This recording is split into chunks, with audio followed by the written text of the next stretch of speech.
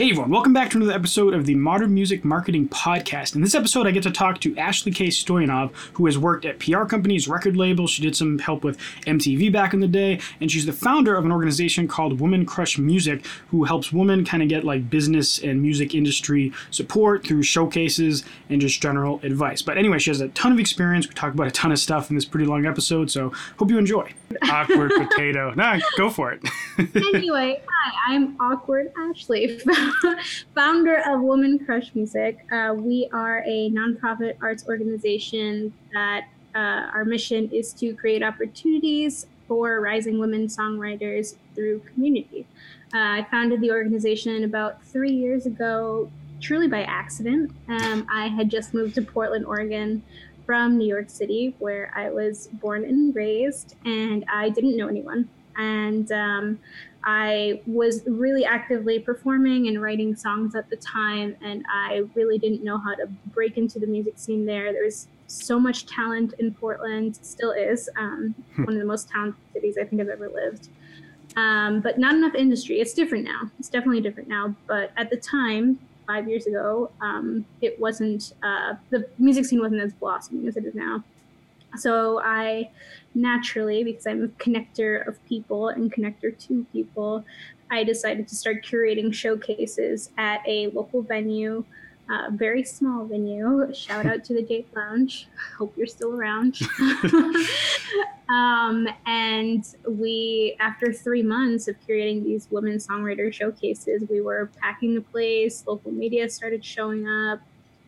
All these great things started happening, and I wanted to do more. I was just like, how else can I help these women who are now my friends? Like, I want to do more for them. And instead of getting advice when I reached out to some of my music networks, I started getting a lot of, can you bring this here? Can you bring this here? Can you bring this here? And I was just like, okay, I think I'm onto something. Like, I saw a need. Yeah. Clearly other people have this need too. And for a year, I was kind of doing this by myself, curating showcases virtually, connecting with other people online to host showcases in their city. And at one point I was running Portland showcases, New York showcases, Nashville showcases, and Vancouver, BC showcases all by myself. And I was just like, I'm going crazy. And at that point, someone in New York reached out to me and they were like, hey, do you need help? And I was like, you know what? Yeah, that would be nice. And from that point on, yes, I was like, yes, I need a lot of help. But from that point on, my team of one became a team of 30 volunteers across North America in like a year. And at that point, we weren't anything. I didn't know if we were promoters or a startup or, we weren't charging for anything. We weren't making any money. It was purely we wanted to create these opportunities. So that's when I decided I wanted to go the nonprofit route, because I never wanted artists to have to pay for anything, or if they did, for it to be a very affordable thing. Yeah. Or like buy donations. And so that's really what sparked everything. And now here we are 3 years later, and we've done some amazing things. And actually today we announced that we are launching a virtual tour starting in August. So I'm pretty pumped about that. Yeah, that's good timing, considering you can't really do a regular tour now. And so it's kind of like your main thing started with these showcases, which you can't do at all. So it's good that you found a way to fill that gap. Yeah, well, I mean, when COVID hit, obviously we were, as many other people were, forced to pivot our programming, and we did that, and it was pretty successful. We were having weekly Instagram Live showcases. We had some really cool webinars with CD Baby, Song Trust, really focusing on money making or keeping track of money for songwriters, because that's what everyone is, of course, panicking about right now, that they can't perform live. So we really wanted to fill those needs as best as we could. And they were going really well. The engagement was great. But, over the years, we became known for this local chapter feel. And I felt like when we went virtual, that wasn't really translating. And I really wanted to find a way to kind of bridge that gap and also be able to support the local venues who have been supporting us all of these years. And so what we ended up deciding on is that starting in August, we will be virtually visiting a new city or area every 2 weeks. And so we will partner with a local venue to put on these showcases to spotlight local talent. The venues will get 100% of the ticket sales. We're partnering with sponsors to pay the artists. And we will be doing that throughout the rest of the year. So the tour is going to be like a 5-month-long tour. Geez, that's intense. Yeah. Like so you're as a nonprofit, so you're giving the venues all these ticket sales. Are you 100% donation based? Yep. Yes, we are 100% volunteer run. Wow. We kind of, up until now, we've just been getting by with some monthly donations and local sponsors to run our programming. Full disclosure, 2020 was going to be the year we were pitching everybody and their mom our sponsorship deck, and we did. But then COVID hit, and they were like, actually, well, we just had to let go of our entire staff, so no money for you. Which, yeah. I mean, how can you get around that? You can't. Right. I've heard that from a lot of artists. They're like, 2020 was going to be my biggest year ever. I had the most shows booked. It was going to be the year I could finally go full time or whatever. And then all of a sudden, just boo, nothing. Yeah. I mean, the way I think of it is we have been able to do so much as an organization with very little funding, and we can continue to do that. But I just think the possibilities are definitely endless once we do get some major support. So we are hopeful that we can get some more funding for this tour so that we can be able to pay the artists more and put a little into the promotion of it all to make it super successful and really help support the local scenes. But yeah, that's what we've got going on. Damn. So Woman Crush is essentially like, it sounds to me at least, you're essentially a PR company mixed with like a whole bunch of other things in one, except as a nonprofit.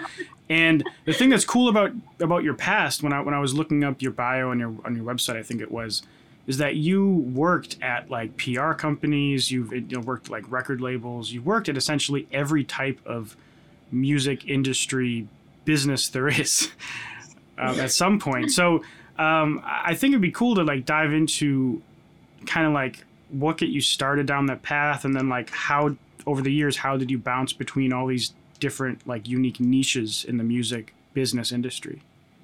Yeah, for sure. So I probably started as a lot of people watching this channel, as I was writing a lot of songs, performing a lot of shows. I went through like 3 or 4 different bands, and then I went solo because everyone kept saying I was a diva. I don't see it. They did say that about me. I don't see it. Anyway, but so I went solo, and then when I moved to Portland, I still was solo and performing a lot then, but then I got a lot more into co-writing. But while I was performing in all these bands, and growing up in the New York music scene was something else. I've got stories. But I've always had this interest in writing. I've always known that I was a strong writer. I know that I was a strong communicator. And so my parents were very supportive of my music career, but I think they also kind of lightly encouraged that I did not major in music. So I did not. And I'm actually very thankful for that, because I ended up majoring in PR and marketing. Ooh. And I figured that was probably a good route to go, because if I wanted to be famous, I should probably figure out a way to do that for myself. Yeah. And that was before I even knew how the industry worked now. And so when I decided that, I started interning. My first internship was in PR at Atlantic Records. That was a really, really cool experience. I got to work with some really cool people at the label, a lot of cool artist campaigns. I was around when Icona Pop started blowing up.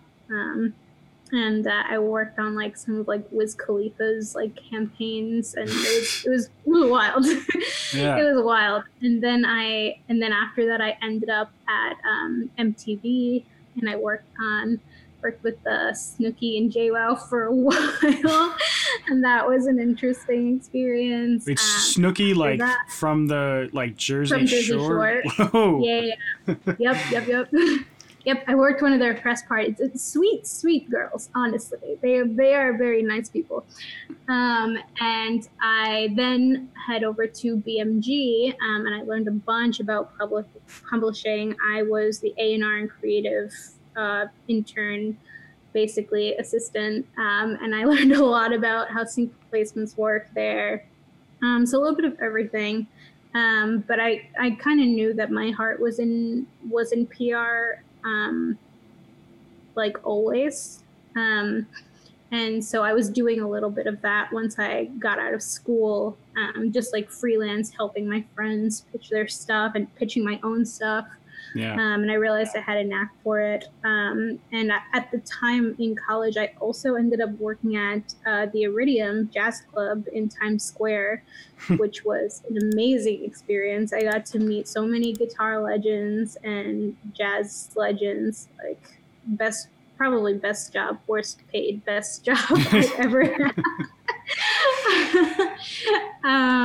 And yeah, it's the music world in New York is definitely a journey. But once I moved to Portland, I ended up not working in the music industry while still building Woman Crush.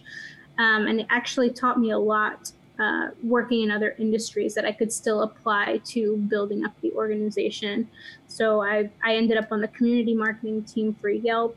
And that was really great because I learned a lot about how to get partnerships and social media stuff. And then I ended up managing co-working spaces in New York and managing online virtual communities and building up membership platforms for different startups, which is what I do now. And it's been great. That's nuts, because you look pretty young and you've done all of that. Which is that's I'm 28. I'm not that young. I'm also 28, and that's an insane list of accolades to collect by the time you're 28. Because if you think you finish school at 23, 24, depending on how long it takes, but that's a lot of stuff in only a couple of years. You start young, and I mean I started working, I guess, in the industry when I was 19, so that's almost 10 years. Wow. Yeah. Jeez. So I'm mind blown at how all the little things you've done along the way. I mean, not all the little things, all the big things you've done along the way. So one thing is you got into doing PR and marketing in college, and obviously all the jobs you did along the way, or I guess careers you did along the way. What's been the thing that's what's been the thing that surprised you the most about what actually works for marketing music versus what you thought it was when you were just, the aspiring musician back when you were 19? Is there anything that really stands out to you? I think back when I was just starting out, I didn't actually realize how much competition was out there, and that when you are pitching a press person, you can't just be like, "Hi, I'm Ashley, a singer-songwriter from New York City that does pop." Because guess what? Everyone else is also a singer-songwriter from New York City that does pop. So that first line is not going to hook them. I can promise you that.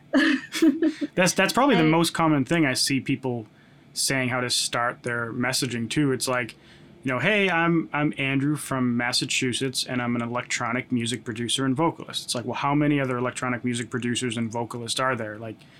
What I've heard is that it's good to get way more specific and kind of tell your story. Would you agree with that? I would agree with that. And I think that the hardest part about that is some artists don't know what exactly their story is, or they'll be like, "Oh, well, I don't have a story. I just do music." Okay, why do you do music? What kind of music do you do? Why are you compelled to write that kind of music? Everyone has a story. Everyone has a story. Yeah. And that's kind of why if you need help, you can work with a PR person to help you develop that. But everyone has a story. Everyone.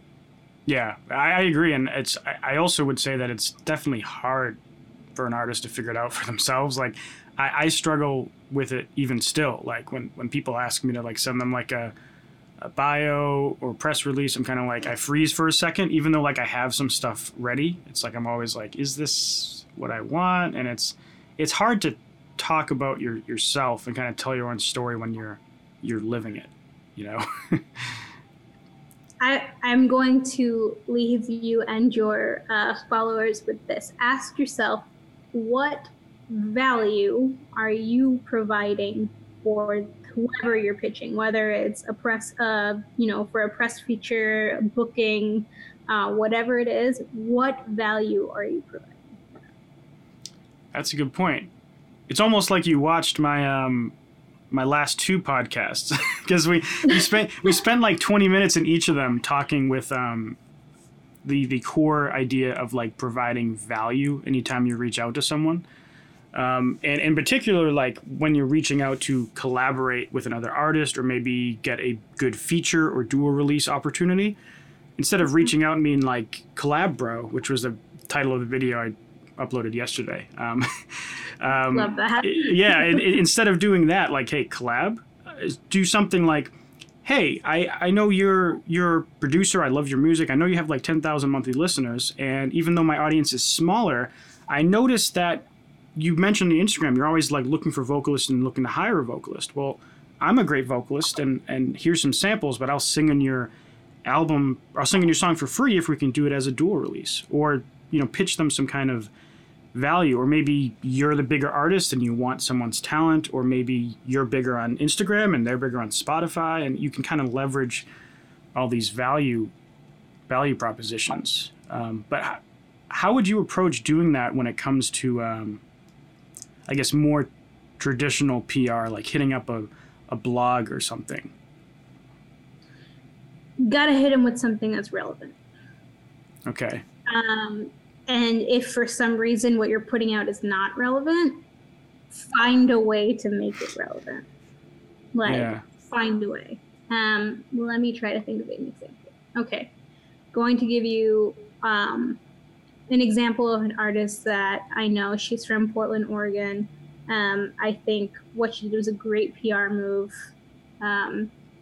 So obviously when COVID hit, I think a lot of us musicians were like struggling to figure out what to do. Maybe we still are in terms of like, do we release music? How do we release music? We can't do a lot of like a release show. Like, what do we do with this? We can't go on tour. So she was really upset, and she kind of sat with that for a little bit, but she had just raised a bunch of money on Kickstarter for her album. And so basically starting in March, she was going to be in the studio recording this album, set to release in the fall. She had everything set up, super stoked about it. And that obviously got delayed because the first few months of quarantine, she actually quarantined and wasn't able to get into the studio and couldn't really do things virtually. She didn't have a good setup in her house, whatever. So she took what she had and she was like, you know what? My followers need to hear from me. I feel bad that my Kickstarter donors donated all this money and now this project is stalled. Like, I need to provide them with some kind of value. Yeah. So what she ended up doing, she ended up releasing demo versions of the song, just like her singing to the track in her living room of the songs, not fully produced, and being like, hey, this is where I'm at right now in the process. You guys want part of the production? Tell me what you think. Tell me what you think should be in here. Really engaged her fans. And I thought that was really awesome. I thought that was a really good way to keep people engaged. And she got some press off of it because everyone was just like, how can I engage my audience during this time? And not just artists, brands are looking for ways to do this too. So this really sparked inspiration for a lot of people. Her name is Kingsley, by the way. She's from Portland. Look her up. I've heard of her before. I don't know where though. But anyways. Maybe from me, I talk about her often. Maybe, yeah. I think I said the same story during my interview with Ariel. Oh, okay. Yeah. Anyways, Clearly, but yeah. I think it's a good tactic. That is. I mean, even during a regular time, I think that would be a good idea. Like, even during like when life is back to normal and everything, and you're touring, if you have a project on the way, like fans, I think would love to be a part of it in some way if they could, and like hearing stuff along the way, that might be a way for an artist to have establish like a Patreon community or have kind of like an email list with that, because they don't have to make it public and not every fan's going to want it. But I think like hardcore fans are going to be into that stuff, you know? Yeah. I mean, you also just need to kind of put yourself in other people's shoes, right? Like, I don't know, think about any artist that you listen to on the regular. You don't hear about them for a while. You start to wonder, let me think. When was the last time so-and-so put out something? I wonder what they're up to now. It would be nice to hear an update, because the unfortunate truth is if you're not a super huge artist, the fans who listen to you regularly, if they don't hear from you, like they might start to not engage with you as much online, or, you know, they might stop following you. Hopefully they don't, but they might if you're not engaging with them enough, and the next time you put something out, they won't be there. That is all part of the community building process, right? It goes for artists, startups, whatever. You know, if you're trying to build a community, like, you need to keep people engaged. Yeah. So I guess that's a good segue into all the community building stuff that you do. So you offer kind of, at least I saw on your site, kind of like consultation, and you offer your expertise to help companies, artists, and anyone build up their community. So yeah. Is there, I think a good thing that people might be interested in on my channel is, out of the artists that you've worked with, what's like the most common thing that you see artists lacking when it comes to them being able to build a community around their music? I think a lot of artists are scared to share, or scared that they're sharing too much. But the truth is, especially now, you know, with so much going on in the world, and in the country, I think a lot of people are scared to share their views and thoughts on stuff. And the truth is that genuine, honest point of view that you're going to be posting on your social media, like, people will appreciate that. Yeah. You know, don't do any of this performative allyship, as people are calling it. But, you know, be honest. And chances are, if people are following you already, they know who you are. So yeah. You've got nothing to lose. Yeah, I mean, in terms of what you said about people being afraid to talk about that kind of stuff because of how the world is now, I tend to avoid all political stuff on my channel, even on like the community pages, just because, and I try to stay focused to what like my channel's about. But on, you know, there was that one day where there was the Blackout Thursday or something, and I was like, okay, I'll do one thing to show my support for this. And I just did like a YouTube community post just talking about like kind of my opinions of it. And essentially everyone except for one person was like, heck yeah, great job talking about that, dude.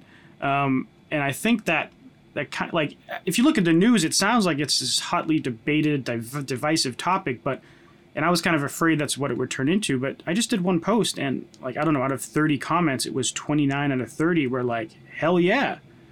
And I think more artists should, even if it's not political, but don't be afraid to share your opinion about, you know, whatever it is.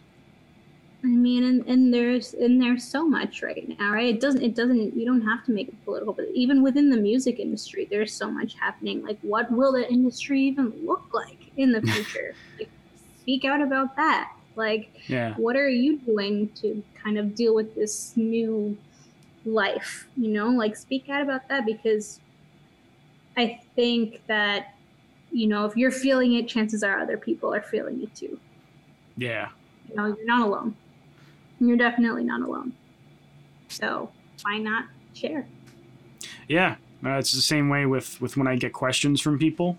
I always assume I can make a video about that singular question, because if one person's asking it, chances are there's like a couple hundred at least that have the same question. So I guess with any topic, sharing your opinion about something or talking about the world, it would be the same way.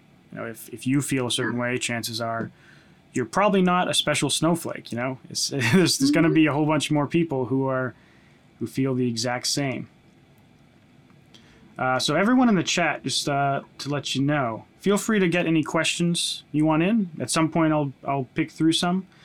I see some chat coming in, and someone made a funny comment when at the beginning when we talked about your if the guy that was T-boned you was watching. Someone commented saying, "My bad, it was me." So nice. I forgive you. Nice, Oki. Nice. Sweet. So are you still involved in doing? Well, I don't want to say involved in doing music, but are you still releasing music, or is your life kind of evolved into focusing more on helping others who do music? I don't want to talk about it. No, I'm just kidding. I unfortunately have not released music in quite some time. I'm still co-writing with a few different people. Couple artists in Portland. Just started working with a girl here in Miami, and I love co-writes. I love co-writes, especially I love just diving into a bunch of different genres, and I'm known as the song editor. So people will just hand me a bunch of lyrics, and they'll show me the melody, and they'll be like, "Here, do something with this." I'm like, "Great, I love this. I love this a lot." So I've been doing a lot of that these days. I was just telling one of my friends, I feel kind of stuck in my own writing though, releasing for me. So actually in 2017, I actually put on my last show as Ashley Xtina, which was my stage name at the time. And then somebody told me I had to change it because Christina Aguilera trademarked Xtina and she could sue me. So what the heck? That's weird. One, it's interesting her, but not that way. So, yeah. So in any case, the next time I release something, it likely won't be under that name. So I've just been having, I think I'm having an artist identity crisis where I'm not sure what I would want my new stage name to be or what kind of music I would even release, because I'm a different person now. Really, I've grown into a different person. I have this dream of forming a Spanglish all girl band, like a female Mana or something like that. But it hasn't come to fruition yet. Yeah. No, I get that. I mean, it's hard figuring out what kind of music you want to do and what, because it's it represents a lot, you don't want to be flip-flopping every release, so you kind of have to premeditate to a degree what you want your sound to be. And if you take a big break, like you said, it's kind of you have to make sure what you come back with is something that people want to hear, otherwise it's gonna kind of flop. Yeah, and I don't know, at this point, because I'm a community leader of sorts in the music industry and also in the startup industry now, I feel a little bit of pressure too. I'm not saying I'm definitely in no way very famous, but I feel if I don't honor my Latina roots because I'm community leader of a Latina community, that I would be shunned or people would be disappointed. My mom's been waiting for me to rock out a Spanish album for a while now, and I just have not done so. So I'm taking my time. I'm trying not to beat myself up about it. I think that's probably the best advice I can give anyone who's going through the same thing. It's we can't really force creativity like that, Yeah. And I actually got some really great advice that I will never forget from a guy named Kurt, who was head of music something at MTV while I was interning there. And I would show him my demos on occasion and go into his office and be like, "Yeah, I wrote this song yesterday. What do you think?" And he was very nice. He would always listen to them and be like, "Yeah, that's great. Keep it up. I'm not sure if he actually thought they were great, but he was really and he said to me, enjoy this time that you have now to really figure out your sound, figure out what you want to write about, because once you get signed or once you get your first placement or something like that, people will start expecting things from you. Yeah. And it's not as fun that way to start creating new content, and you have to kind of like force yourself to write an album in a certain amount of time. So for anyone who's watching and they feel stuck and frustrated, enjoy this time because you can blow up tomorrow and you're going to feel a whole lot of pressure coming your way. Yeah, and I totally agree. Just even with the relatively small amount of success I've had with my music, like I'm not like a big shot by any means, but you know, having like 25,000 monthly listeners on Spotify makes me feel like, well, people are going to expect something out of my next song. Maybe like it's not a big deal if I change a little bit. I don't have like a label hovering over my head or anything, but there's still a pressure that I say, like, I'm going to release a song every 4 to 6 weeks over this year. I'm going to kind of stay in this realm of genres, and it restricts your freedom. And in some ways, for me, that's funner and it's inspiring because it gives me a challenge and it kind of narrows the field a little bit. So instead of like having an ocean of possibility, you have like a path. But it's fun in a different way. Like it's fun being able to just like mess around and experiment and figure out what you want to do before you have any like definitive plan or path or pressure. So I see what you mean. Makes a lot of sense. Alex Botchel asks, I missed the part of the video where you introduced her, so ignore me if I'm asking a question she cannot answer. But I'm curious what percentage of income she sees artists reinvesting in their music. Oh, that's a good question that I would actually love to ask the Woman Crush Music community whenever we get off this call, so I can get back to you with that information. Yeah. Okay. That's a good question. I'm wondering why the question. Are they questioning how much to invest in their music career? I know him, so I think yes. He's kind of a like up and coming electronic artist who has been getting into like using Facebook ads to promote his music. So I think he's wondering, you know, like as he starts to promote his music and get money back from it, you know, just how much should he anticipate saving and how much should he anticipate spending on future growth? And I have my own answer to that, but I'd love to hear like your just opinion, I guess, on what you would say off the top of your head. I mean, I would say it just kind of depends on where you're at. I am really all about generating and cultivating an organic community. And I think that there are ways to do that. It obviously takes time versus, you know, investing hundreds of dollars in advertisements, which then you risk kind of like having an inorganic community who might not stick around for very long. But I think it really depends on where you're at. It's funny that you're asking that because even us as an organization, you know, we've been trying to figure that out ourselves, like for this virtual tour, trying to figure out how much it would be worth to invest in ads and things like that, and if they would actually be effective, because I'll be honest, I've never run an ad before in my life. Okay.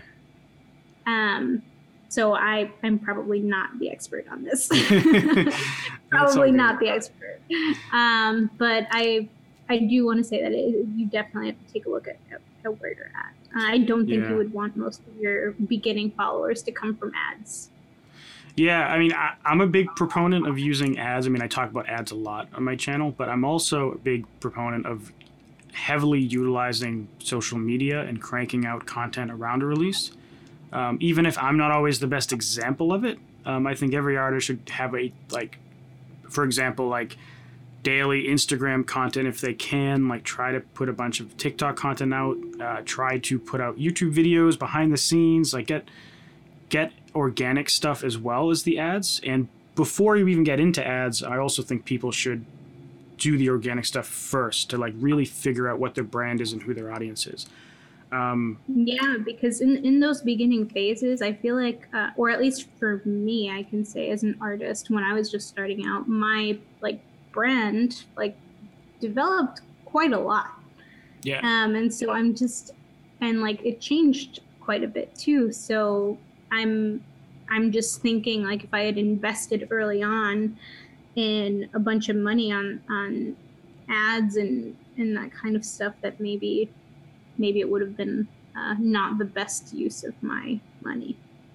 Yeah, and I think there is a big asterisks. It depends on almost everything we're going to talk about, just because everything's so custom tailored to the artist. But Alex, I think in terms of money you make, if I remember correctly, you have like your income is stable, like aside from your music. So I mean that's the case I am in. So any money I make from any of my musical endeavors, I reinvest back into future growth, like 100%, because I'm not relying on it to live. If I was, that'd be a different story, right? Because I couldn't just say, well, I guess I'm not going to eat this month. That wouldn't be an option. So yeah, that'd be my answer, based on how I know you. Yeah. So you don't use any Facebook ads for what you do at the moment? Nope. Have never run an ad. Actually, just yesterday, our COO was messaging me about getting into our ads manager on our Facebook account, and I was like, how do I even do that? Facebook has changed so much since like I was like running a Facebook for other people. So I didn't even know how to get in there, which goes to show you how much of an ads expert I am. But perhaps you can direct me to some of your ad episodes and I can learn something from you. Yeah, I mean, I have probably like 20 or 30 tutorials on Facebook ads, but I mean, if you guys are a non-profit organization, so if you want help, like I can lend some assistance to you if you want. We'll have to. Yeah, we can talk about that after the fact. But yeah, that's cool. So it's actually even more impressive that you're building up with Woman Crush. You're helping women build up their music business essentially just organically, like 100%. I mean, maybe there's some PR that you're reaching out to, but it's without advertisement. Yeah. Wow. Yep. That's impressive. I don't think I've ever once told somebody to run an ad, mainly because I wouldn't know how to tell them how to do it. But, I really, I guess because I come from a PR background, which, traditionally that's not paid advertisements. That's basically just crafting a really good story and running with it and hoping that someone else finds it interesting. And really fostering those connections for when you do have something to release. I guess I don't think that way. And it comes into play with community building too, for startups. And people ask me about ads. I'm like, I don't know. But I do know that you could attract more people if you start doing partnerships with like-minded organizations, or you start hosting virtual events to get more people in the door, or whatever it is. Right. So that's just how I function, I guess. Yeah. So if an artist came to you and they weren't active on, let's say, anything online right now, like they're just a talented artist with a great sound, they've put out some songs and maybe they play a little bit locally, and they're like, I can't build an audience, like I'm not online at all. Like, what would you tell them to get into in terms of like social media platforms? Like, what would you tell them in terms of what types of content to post and like how regular to post? Like if with someone with zero like social media following whatsoever, where would you kind of push them to go towards? I would have a couple of questions for them before I can answer that. One, what kind of music do they play? I guess I'll pretend to be this artist and I'll answer as myself, I guess. So let's say this will be a fun activity. Let's say it's, I'm I'm an electronic music artist doing future-based type stuff. Okay. In terms of genres. What was your second question? And what kind of people usually show up for when you play shows? Well, I don't do shows, but I'll pretend I do. I'd say like college age, like I'd say like a college crowd of electronic music fans who might be interested in fans of like Illenium and San Holo. Okay. So I would say if you're going to launch yourself into the intriguing world of social media, I would probably start with Instagram. I'm unsure about TikTok because I heard it might get banned here. So yeah. I maybe wouldn't recommend that right now. But let's just go with Instagram. And I would say along with Instagram, maybe also try to start an email list. I think maybe that's one thing that artists don't do. And I still want to say that from what I remember when I was working like really into like, you know, coaching musicians and stuff like that, is that email still sells more than social media does. Yeah. Have you ever heard of Corinne Campbell? No. So she's the she works at Entrepreneur, but she hosts the Creative Juice podcast, and she's a rock artist, and not big on like platforms like Spotify, but she makes a full-time living off of her music from shows, but also she says that like during the year between cycles and stuff, her email list is what keeps her full-time. Like she'll come up with merch, send it to her list, and make enough money to sustain her music endeavors and also like her lifestyle just from her list. Yeah, because think about it. I mean, it really like everybody has email. Like maybe some people won't be on social media. And that's kind of why I asked, like, what kind of music and what kind of people like come to your shows, because you kind of want to figure out where your audience already is, and just kind of start showing up there. But I think about it like this: like, if you were like maybe like a punk artist or something like that, and you might have some like older, or like a jazz artist, you might have some older fans. Might not be on Instagram. Right. My dad's 60 something. He just started trying to use Instagram. not going well. Sorry, Dad. I know you're probably watching this. Or going to watch it. But like he just kind of like posts selfies all the time. And I'm like, Dad, no. But he does know how to use Facebook quite well. And so, you know, if that's your target audience, right, then I would say maybe focus on Facebook. Try to knock out one platform first, if you're like really, really new, and then kind of see how it goes, and see how you can translate that kind of stuff into other ones. But definitely like start with one and then also add email. Email's very, very important. And there are ways that you can, you know, lead people from your social media platform to the email list and funnel them into there. There are things that you can offer them, you know, to sign up and things like that.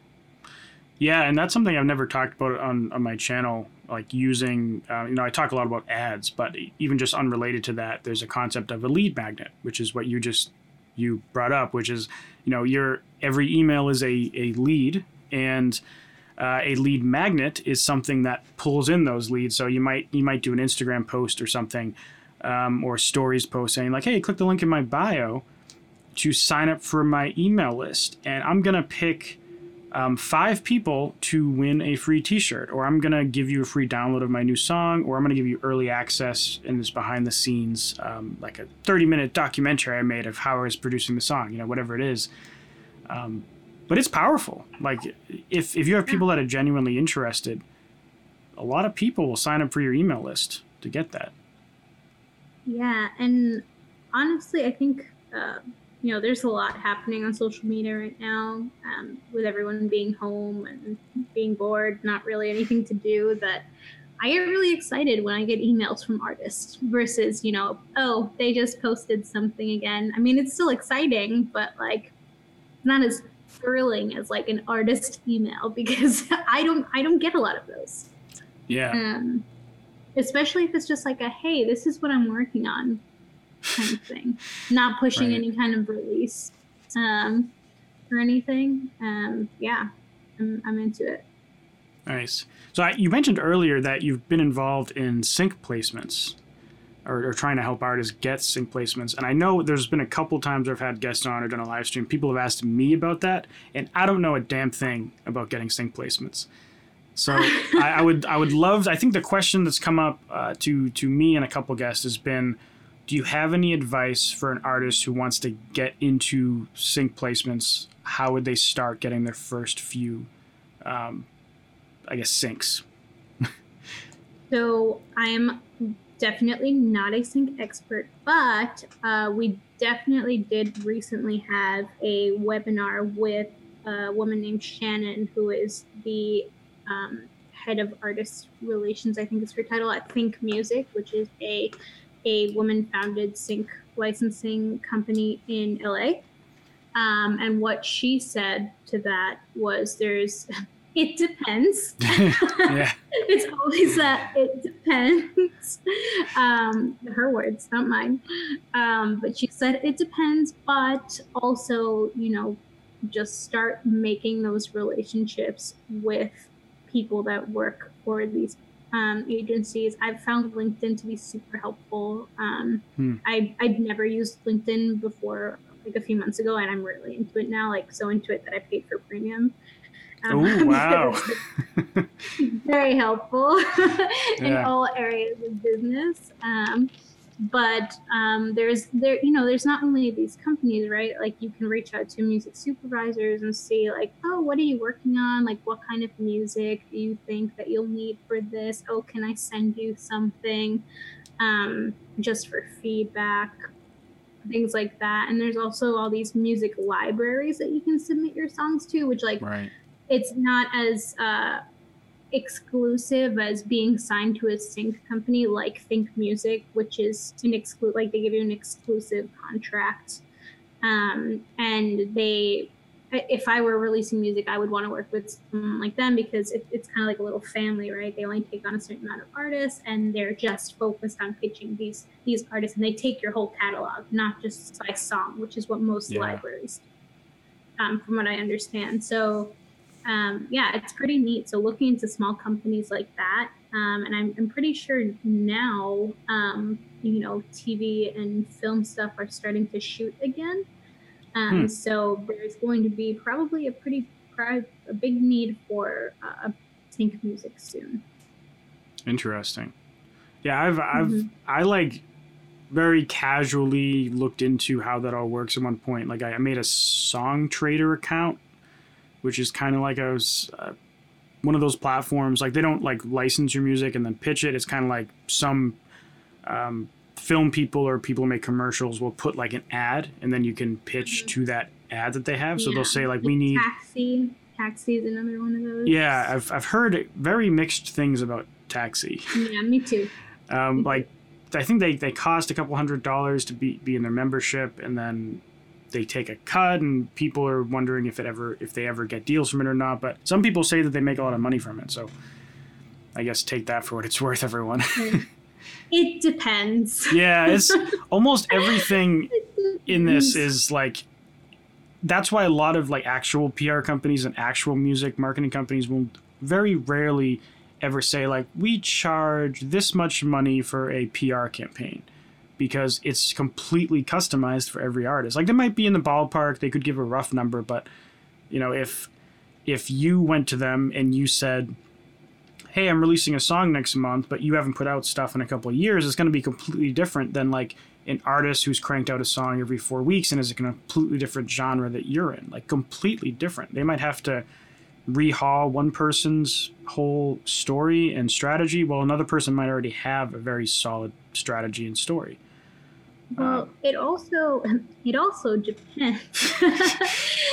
It depends a lot on what the people you're pitching to are going through with their blog or publication or whatever you want to call it, or podcast.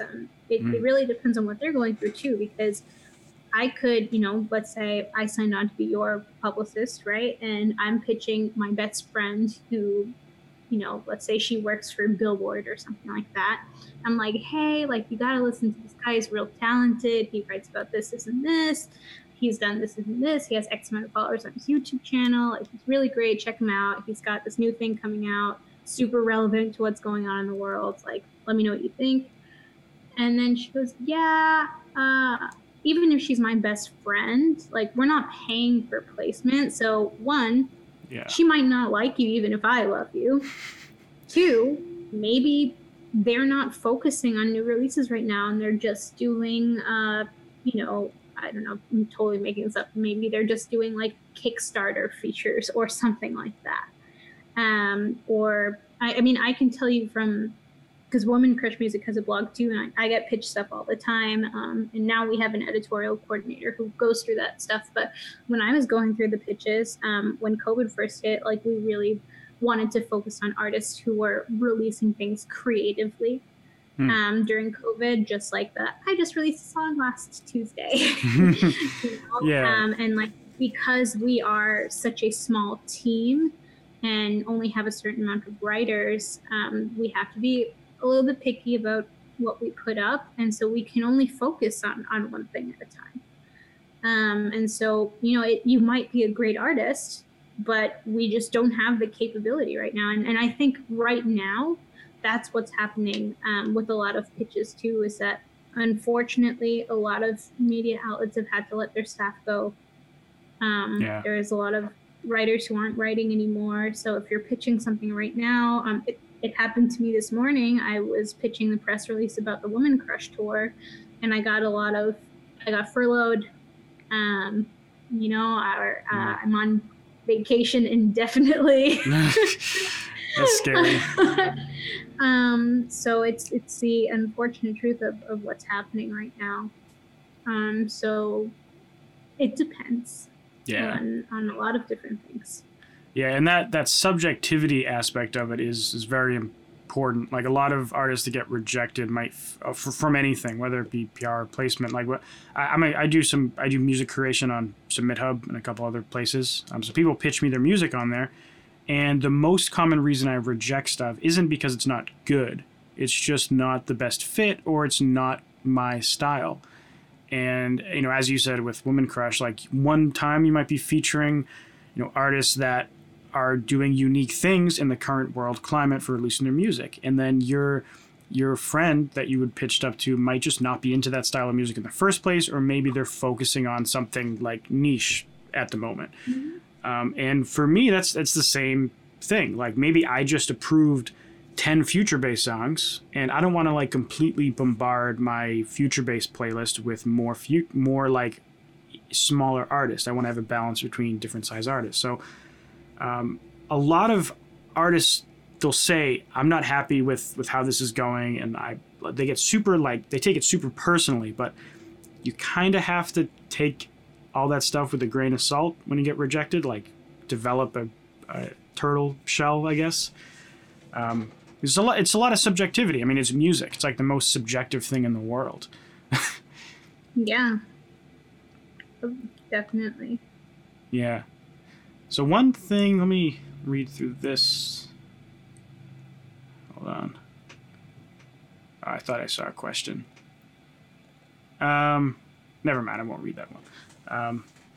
So one thing I wanted to talk about is I mentioned this in my email, is we already talked about how you started Woman Crush, the history of it, but one thing that I thought would be interesting to dive into is why do you think it's necessary to have a specific, like, woman focused kind of music thing?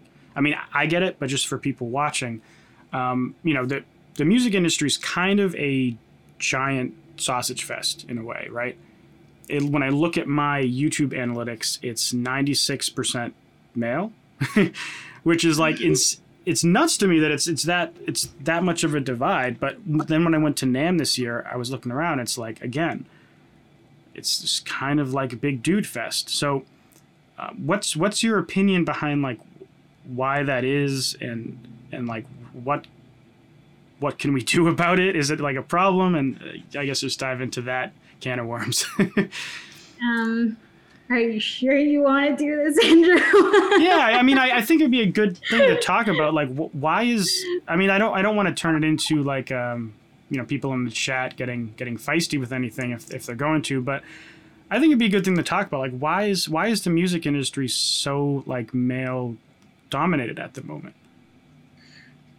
Well, the truth is, I don't think it's not just the music industry, which, I am now learning that I've been kind of getting into the tech industry a little bit more with the startups that I consult for. It's a lot of dudes. Yeah.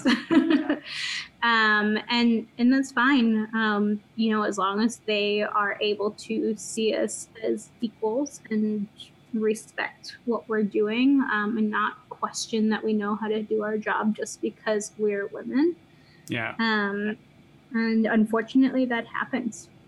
I can tell you, I had some not great experiences while I was still in school in New York. There was a situation where my band played, my all-girl rock band at the time, all-girl rock trio. We played a very well-known venue in the city. I'm not going to put them on the spot, but we worked with a certain promoter, and he didn't want to pay us up front because he didn't think that an all-girl rock trio could sell out a show. Oh. Yeah. That's bad. Yeah, that's bad. Yeah. Yeah. And guess what? We did actually sell out the show. Cool. He still didn't want to pay us though, so that was super fun to navigate. And I was very young still, so I didn't really know how to advocate for myself. And after a few different experiences, when you start getting treated like that, you start to get used to it. And if you're young, especially like I was, I kind of started to think that it was normal, and that it was okay. And I think that's really one of the reasons what prompted me to start this just like community of women supporting each other so that we can share this information with each other and share like safe, call them safe places to play. Or safe producers. I hate that I have to even say that, and you can definitely ask what I mean by safe. No, I think I get it when you hear like what happened. The sound guy's not going to. Yeah. Yeah, I mean like with the sound guy going to hit on us, things like that. Like the Kesha story, right? That's when that came out. Like I don't know if it's a producer or what, but I get what you mean by safe producer. And I mean, if anyone's wondering, you can just Google Kesha and you'll find that whole thing. Yeah, and if you give me a minute, I have, if you really want to get into this, I have some statistics in our sponsorship deck, actually. Yeah. I think you're like the best person to talk about this issue, considering you founded Woman Crush, Awesome. Well, if you give me a moment, I can find it, because unfortunately I do not have the statistics memorized, although I probably should. Damn it, Ashley, you're supposed to have it memorized. I know, right? What's wrong with me? Yeah. But in the meantime, I can tell you my fun producer story, which I don't tell often, just because it's like a little bit triggering. But I'm happy to tell it now while we wait for me to find these statistics. Yeah, so, go for it. While I was working at this jazz club that I mentioned earlier, I met a lot of interesting people. It was a really great experience, and I also was not shy about telling people that I was an aspiring artist. So we had some big-timey producers walk in and out, and they were friendly with me because I was like the maitre d', so I would welcome everyone, and everyone who was a regular knew who I was, and things like that. So there was this one day where I was like getting ready to release my first song, I think, and I'm laughing because it's really like not great. Yeah. I mentioned something to him like, oh, like, can I send you like the song that I'm planning on recording and releasing? It's my first big project. Like, I would love your feedback on it because, you know, you've done all these great things.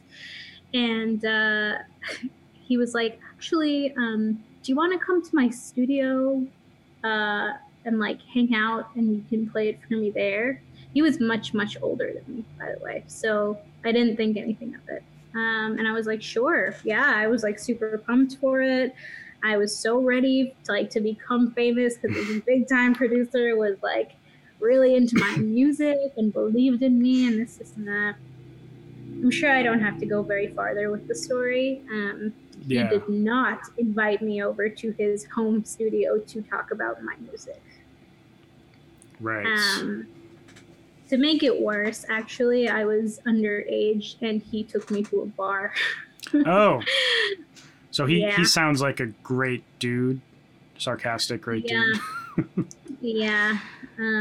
So I do forgive the guy who T-boned me, but not so much this producer guy. I hope he's listening, and I hope he's ashamed of himself. Yeah, he should be. Should be. I mean, that's awful. Between all of these experiences, and there's more. I, aside from really wanting a community of like-minded people, I really wanted to protect other women in the industry from going through something like this. And I know that's like pretty impossible to be able to protect everyone.